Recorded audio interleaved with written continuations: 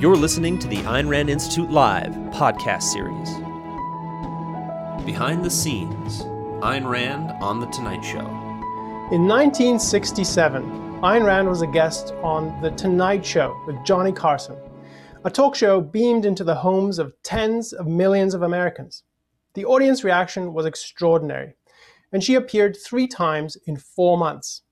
Today, the Ayn Rand Institute is proud to publish those 3 interviews with the kind permission of Carson Entertainment Group, the copyright owner. 2 of these interviews are rare finds. One appears in print in Objectively Speaking, and the other has not been published, nor has been publicly available until today. Using YouTube's Premiere function, we're featuring those 3 interviews and we'll be publishing them back to back in about 30 minutes. And we invite you to stay on and join the watch party. As we count down to that launch, we're going to go behind the scenes of those interviews, take a look at how they came about, foreshadow some of the topics, and discuss Ayn Rand's appearances and where this was during her career. Welcome. I'm Ilan Cherno, and I'm joined today by my colleague, Tom Bowden. Hi, Tom. Hi, Ilan. Good to be here.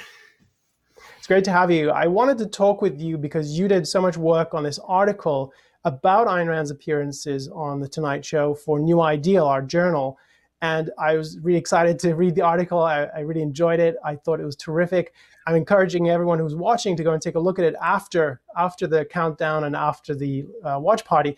So I thought, let's dive in a bit and help people just contextualize the importance of these interviews that Ayn Rand did. Let me start with this question. I know a lot of people who are going to be watching this are going to be saying, Johnny Carson, who? Who is this guy? Maybe their parents have heard of him, but they don't know. So who was he? How big a deal was he back in 1967?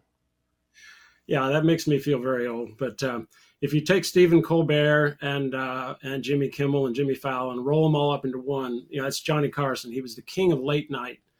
And we're going back 55 years, to 1967. He didn't really have any competition. He was well on his way to becoming, the king of late night. That's what they called him. His ratings were better than anybody's. He was, and if you're not familiar with Johnny Carson, you got to check him out on YouTube. He's a very funny guy, but very approachable, very middle America. So he was, famously able to relate to everybody of all political persuasions. It was in the era before everything was politically charged. The Tonight Show, Johnny Carson had taken over in 1962, so that was 5 years later. He had built great ratings. He had just come off of a contract dispute where he was getting paid a lot more money. He was really in the driver's seat in making this show something that was going to explode over in the 1970s and 1980s and 1990s. So he was the key. If you wanted to be on late night TV to advertise your book, as Ayn Rand did, then his is the show you wanted to be on. So Tom, let's paint a picture of what the media landscape was back then, because I can tell you my kids have no idea what broadcast TV is. They're too young for that. And back then, obviously, there was no internet. There was nothing like YouTube, nothing even remotely. How many channels did people have to choose from back then on television? Well, you talk about the landscape, it's kind of like a desert landscape where, one of those mesas is sticking up and there's another one over here. So you had 3 or 4 TV channels maybe in this barren landscape, barren relative to what we have today. And the thing that's remarkable to me to think about is that if you were going to watch The Tonight Show, it started at 11:30 at night. You had to have your rear end in a seat or be lying in bed and looking at the TV to see it. And in this case, Ayn Rand's first appearance I'm pretty sure was like 12:30 to 1 o'clock. So, and if you weren't watching it then, you missed it. There was no YouTube to see a highlight. You might find a rerun months in the future. Not only were there very few channels, but the synchronous nature of it, you had to be watching when they were broadcasting, made it very kind of, we talk about the mainstream media as a gatekeeper, and they were a gatekeeper, and they still are to some extent. But now we have so many ways around the gate, so many holes in the fence, for a famous person or somebody trying to be famous, like a Joe Rogan or a Jordan Peterson. they have all sorts of avenues now to go directly to people and spread an intellectual message. Ayn Rand didn't have that. She had to, earn her way onto national TV, which she did. But the contrast with the landscape is there's no social media, so you really had to work to get your message out. And of course, as you were saying, the broadcast nature of it, the best you could hope for was a rerun, because this was before the advent of VCRs or home record. Today we would call it DVR, but back then it was actually a cassette that you had to put in your. So those didn't exist in many people. I think if you wanted to record something, you'd have to get a movie camera and point it at your TV, and I don't think many people were doing that kind of thing. So let's talk a little about where Ayn Rand was in her career. So set the stage. So Atlas Shrugged is published in 1957. So this is 10 years since. What is she doing? Where is this? What is she busy promoting? Yeah, I think the most useful way to look at it is, in 1957, Ayn Rand's career as a writer of fiction ended, and her second career, if you want to call it that, as a writer of nonfiction started. So she made herself into a public intellectual, or almost a cultural icon.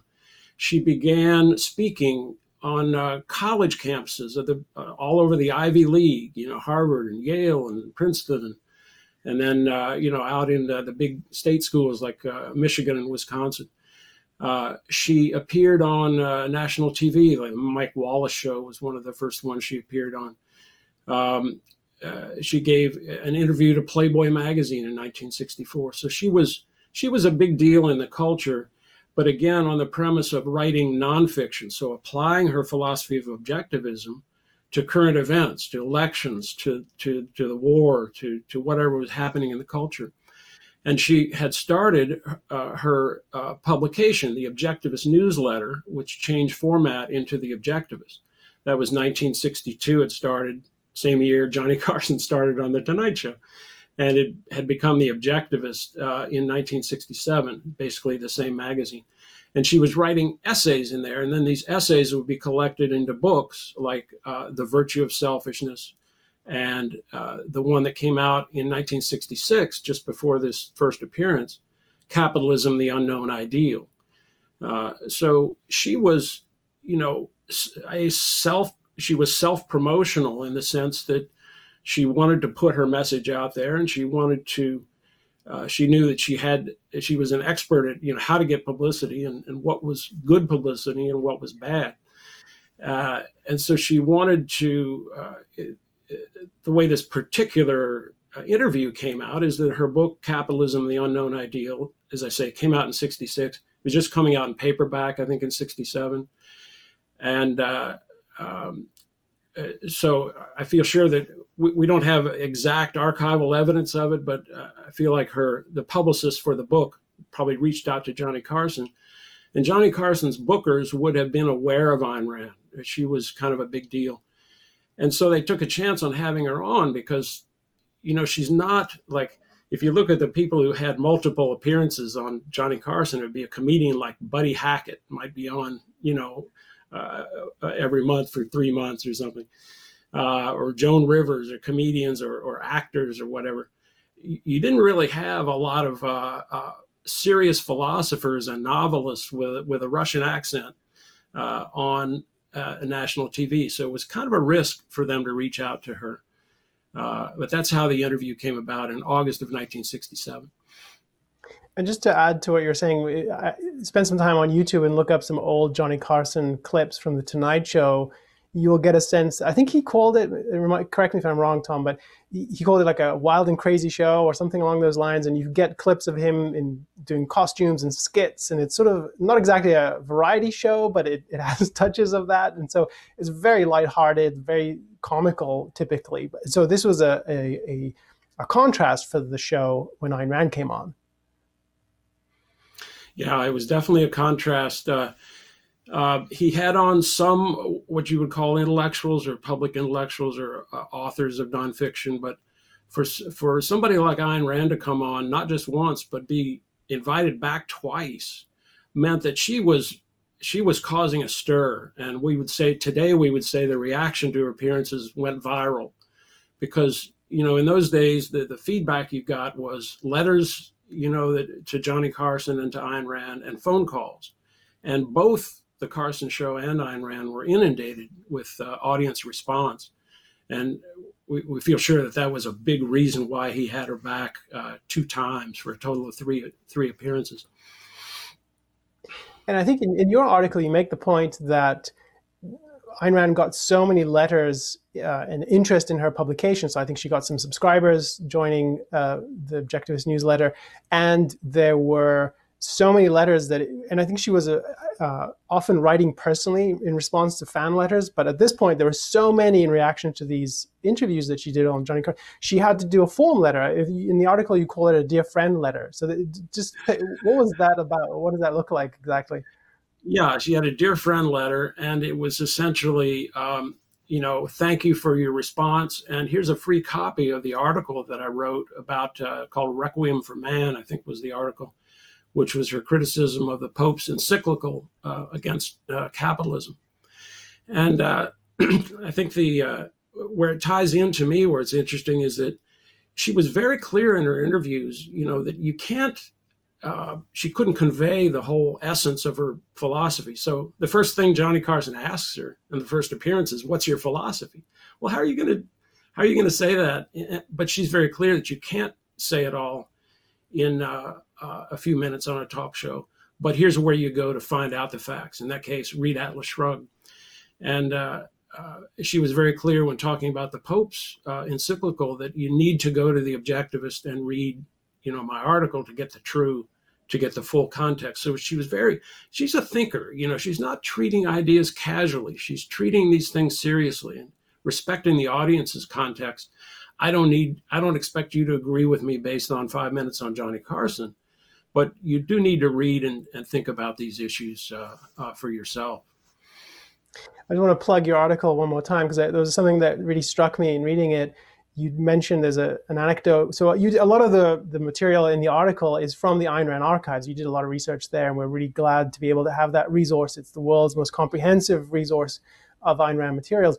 And one of the things that struck me is I think it's a bookstore in Arizona. So the manager, maybe I'm not getting the exact anecdote, but a bookstore owner is quoted in a paper saying, after this interview, there was a run on Ayn Rand's nonfiction books. If we had more copies, we would have sold them, and particularly the hardcover, which are always more expensive than the print. So I think if Ayn Rand's goal was to get more people to notice her work and to go and engage with it, I think definitely there's evidence that happened. Well, that's right. And you had Johnny Carson not only holding up Capitalism, the Unknown Ideal, but holding up mentioning her magazine, The Objectivist, mentioning that she's the author of Atlas Shrugged and The Fountainhead, and him being very complimentary of her. And I think, these interviews are so fascinating. I think there's a number of things that you can really listen for and watch for. Now, we've got 1 video and 2 audios, right? So you talked about the technology. Somebody in 1967 took a kinescope, before you even had VCR cameras, took a kinescope and took a picture of the interview. But NBC's policy, was to reuse its videotape, for new episodes. So the second 2 episodes were lost on video. But what you had is people taking, recordings off the air. And this would be a good time, I think, to show a couple of the pictures that we have of Ayn Rand on The Tonight Show, because this, once again, is just people, somebody had a camera, and they took a picture of the TV set, and then they took the roll of film and they took it down to the drugstore, and a few days later, they got the paper pictures back, and the fan, put them in an envelope and sent them to Ayn Rand and said, "This is what you look like on The Tonight Show." So this is like this technology. It's laughable how primitive it is compared to what we would do today. But this is her in the August, with Johnny Carson in the August 11th, 1967 appearance, which is my birthday, by the way. And like I say, I missed this appearance. I wish I'd seen it. I think, the next photo is her looking very intently at Johnny Carson. And, as you're listening to these things, watch for her temperament and for her demeanor. is it's just very serious, but very friendly and very open and very logical, reasoned, emotional, when called for and so forth. So it's really a lot of things to watch for. This is another one. Now, it's interesting. We have two other pictures that we know are October and December, but we don't know which is which. So if anybody was around or alive at the time and remembers what she was wearing in October versus December. So this is one of either the second or third appearance in that very remarkable kind of dress that you don't see Ayn Rand in kind of 1960s dress. I don't recall seeing her. So that picture alone is worth 1,000 words. And then the next one is kind of I don't know what you call that kind of a dress, a shift or an A-line or something. But again, it's the kind of dress I don't recall seeing her in before. So that's what she looked like on the Tonight Show. But you'll get to see what she looked like and what she sounded like. And I think some other things to watch for or listen for on the interviews are just how kind of calm, rational, and I don't know, intellectually serious and exploratory these conversations were. So Johnny Carson asked good questions, but he let her say her piece, and he would come back at her with objections and so forth. But it was all very respectful. And Ayn Rand said at some point during these interviews, "I'm always happy to discuss ideas, but not to debate them." And I think part of what she meant by that is she didn't want to elevate other, opposing views and give them the platform that she had earned. She wanted a platform to talk about her ideas, and which brings up the idea of ground rules. I don't know if you want to discuss that for a minute, but yeah, let's come to that in just a second. I want to come to that in just a second, but I want to remind everyone who's watching, we're counting down. In about 12, 13 minutes, we're going to roll over to the YouTube premiere of these 3 1967 interviews with Ayn Rand appearing on Johnny Carson's Tonight Show. And thank you all for being here. Thank you for all of you who are donating in support of the Ayn Rand Institute's work to bring Ayn Rand's ideas to a larger audience. We invite you to support our work. We're grateful for those of you who already are contributing to our mission. We really appreciate that. And as I said, we're on a clock and we're going to try to hit the mark exactly right. So there's so much more we want to talk about. Now, I'll remind everyone that we'll put a link to this in the YouTube description as well for those who want to follow up. Tom has a really excellent article about this in our journal, New Ideal. After you watch the interviews, go read the article, where we'd love for you to take a look at that and eager to hear your feedback. I want to circle back to one more thing before we go to the ground rules, Tom. I want to go back to, you mentioned the Pope's encyclical, and this is 1967, and I believe this was one of the years, so the Vietnam War was raging. America was in turmoil over the Vietnam War. This was the biggest issue, arguably, at the time. I think the death toll that year was probably the highest it was up to that point. I'm not sure if it got higher. So there was a lot of focus on the Vietnam War, and the Pope's encyclical was another. So, the Pope's standing in the culture was probably higher than it is today. More people paid attention to him as an intellectual, sort of spiritual leader. And so Ayn Rand discussed both those issues in these interviews, and it's interesting. So you suggested things for people to notice. Give us a sense for some of the topics that she talks about, because she didn't hold back. She never compromised her message. And yet, and this goes back to the point we were talking about earlier, where the reaction was really strong and positive, and not always positive, but it was interesting to notice this on the show as well. So give us a sense of some of the topics, just to kind of the headline level, and where she stood on that. Yeah, I think you'll see on the one of the recordings when she expressed a certain opinion, Johnny Carson came in and said, "Now there was some applause, and then I heard some boos in there." And he said, "That's what you're going to have when you have controversial opinions being expressed, and that's why we're here." And so, again, kudos to Johnny Carson for being, willing to air the views of this controversial speaker. So, so start from the beginning. Here's Ayn Rand summarizing objectivism with its ethics of rational self-interest. So right away, selfishness is and life on earth and atheism, all these controversial elements Ayn Rand is getting out. in terms of what was going on at the time. Certainly, this was the 1960s, so she had already written about and gone through the hippies and the campus rebellions and all of that.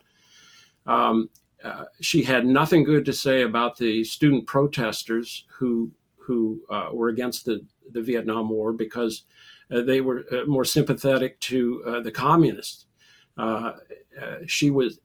Her point about the Vietnam War is that it was not to our self-interest to be in Vietnam. We had nothing to gain from it. And that was her opinion as to why we should not be there, which of course was exactly the opposite. People said we had a lot to gain from it, the opponents. So the Vietnam War and the military draft closely allied to that. She said, nobody has a right to take the life of another person. And if 2 billion or people gang up on that individual, it doesn't give him any more right to take his life through conscription. So the military draft, the Vietnam War, the Pope, the United Nations, her strong opinion that the United Nations should not exist. United States should not be a member of it.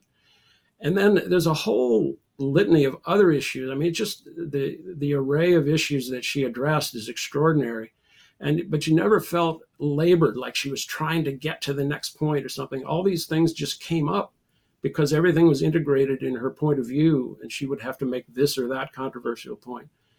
And I have at the end of my article, I have a place you can tap and just expand to see all the additional, besides the big issues that I just mentioned, just dozens of other issues that came up where she would express her opinion. So you just have to listen for how she communicated this controversial philosophy. Ayn Rand as a person, as the spokesperson for her philosophy, is just something to behold that you don't necessarily get in reading the things that she wrote. So I want to come back to your point about ground rules. And I've had different experiences in interviews, and I've worked on the other side of this, getting people to do interviews. And I know that it's a common practice for people who do interviews to set certain ground rules or conditions for their appearances. Celebrities and musicians and actors, it's a very common thing. It varies, obviously, from individual to individual. Tell us a bit about how Ayn Rand approached that issue. Well, I think for a lot of celebrities and so forth, it would be, don't talk about my ex-wife, or don't talk about my, heroin scandal or whatever it might be. But with Ayn Rand, she wanted to get her ideas across, and ideas were precious to her, and the communicating of them was something that you had to do properly and seriously. And to be subject to attacks, to be fending off attacks, and quotes from your enemies and barbs from the host and so forth. She just didn't want that. And so, you'll hear Johnny Carson say that the one rule she laid down for him was, don't attack me personally. Just don't attack me. You can ask me questions about my ideas and challenge me, but don't attack me. That was one of her clear rules, but her other ground rules had to do with just, let's have a serious intellectual discussion, not down to personalities, not quoting my enemies and so forth. And she put these ground rules out, routinely. And as a result, the interviews that she did do did live up to her standards, and allowed her to get her point of view across. The contrast I like to draw is in a footnote in my article is the Dick Cavett story. So the Dick Cavett show came on in 1970, I think it was, and invited her to appear. They would have been aware that she was on Johnny Carson. And she sent them normally her ground rules. It was just 5 or 6 ground rules written. And Dick Cavett and his producer sat around and kind of chuckled and laughed at this and said, there's no way we're going to agree to these rules. And so she was never invited on the show. But the kicker, the punchline is, years later, Dick Cavett was interviewed, and he was recalling this thing and said, yeah, we looked at these ground rules and we said, no, this would not work, because I was lying in wait, to ambush her. I was laying for her. I wanted, I had no respect for her as a writer or a thinker, and I wanted to get at her. So the ground rules, come in handy and really help protect the reputation and presentation of a serious writer like Ayn Rand. Well, I want to just suggest, as people watch the interview and then listen to the two that follow, and you can hear this in all of them, there's an interesting rapport that Johnny Carson builds with her, and he's quite respectful, but he doesn't agree with everything she has to say, and he comes up with really interesting questions along the way. So it doesn't have the feel of a lot of the interviews you watch now on late night. They seem like they were scripted by the press agent of the person appearing, and it's, beat by beat, we know what we're going to say. This is much more dynamic, and it seems authentic in the sense that he's really interested. What do you think about this controversial thing? How do you respond to that? So, Tom, we're almost at the time, so I want to just hand it back to you and just get a sort of final thoughts from you before we wrap up. Apropos of what you were saying, toward the end of the last December interview, Johnny Carson asks her some questions about his son struggling with foreign language requirements at college. And I got the impression, I can't prove it, but it seemed spontaneous. It didn't seem like even a rehearsed question that they had gone through in a pre-interview or anything. And Ayn Rand has some very interesting things to say about education that I'm not sure were pre-planned, but that's something to look forward to. One other little thing I want to mention is as you watch these things, there's a little closed caption CC button at the bottom of YouTube. If you're having any trouble, following her, even if you don't think you are, push the closed caption and have the captions come up, because everything is a lot clearer when you're seeing the exact wording on the screen. I'm just so thrilled to be able to write about and to experience these interviews. For the first, it's 55 years. I think what you said before, Johnny Carson said, this is kind of a crazy entertainment show. And you're right. That's basically what it was. But he was serious enough to want to, it was kind of an example of how a thinker coming on like Ayn Rand could elevate the genre and, give some people in their living rooms and bedrooms, the unexpected, a philosopher talking to me about really important things. I think we know at least one person who got turned on to Ayn Rand from actually watching these Johnny Carson experiences. So I don't know. I think you need to listen, watch, and judge for yourself how Ayn Rand projected her philosophy. I think these interviews really give you a great opportunity to do that. Well, thanks, Tom. Thanks for sharing everything you've written about and you've discovered and some of these sidelights and behind-the-scenes perspective. Really appreciate that. Go read Tom's article after you join us at the watch party, which will start in just a moment. And I want to just thank everyone who's supported the Institute with donations today. And if you want to support our work, you can do it through YouTube now, or you can go to aynrand.org/donate and help us bring Ayn Rand's books and ideas to more people and larger audiences across time. The YouTube premiere will begin momentarily. For those of you watching live, just give your screen a moment or two to reload at the appointed time, and then we will be with you in the chat in the watch party. Thank you all for joining us. Thanks for listening to the Ayn Rand Institute Live podcast. Subscribe on iTunes, Stitcher, or wherever you listen. You can also find us on YouTube. If you like this content, please share or leave us a review. For more information, go to aynrand.org.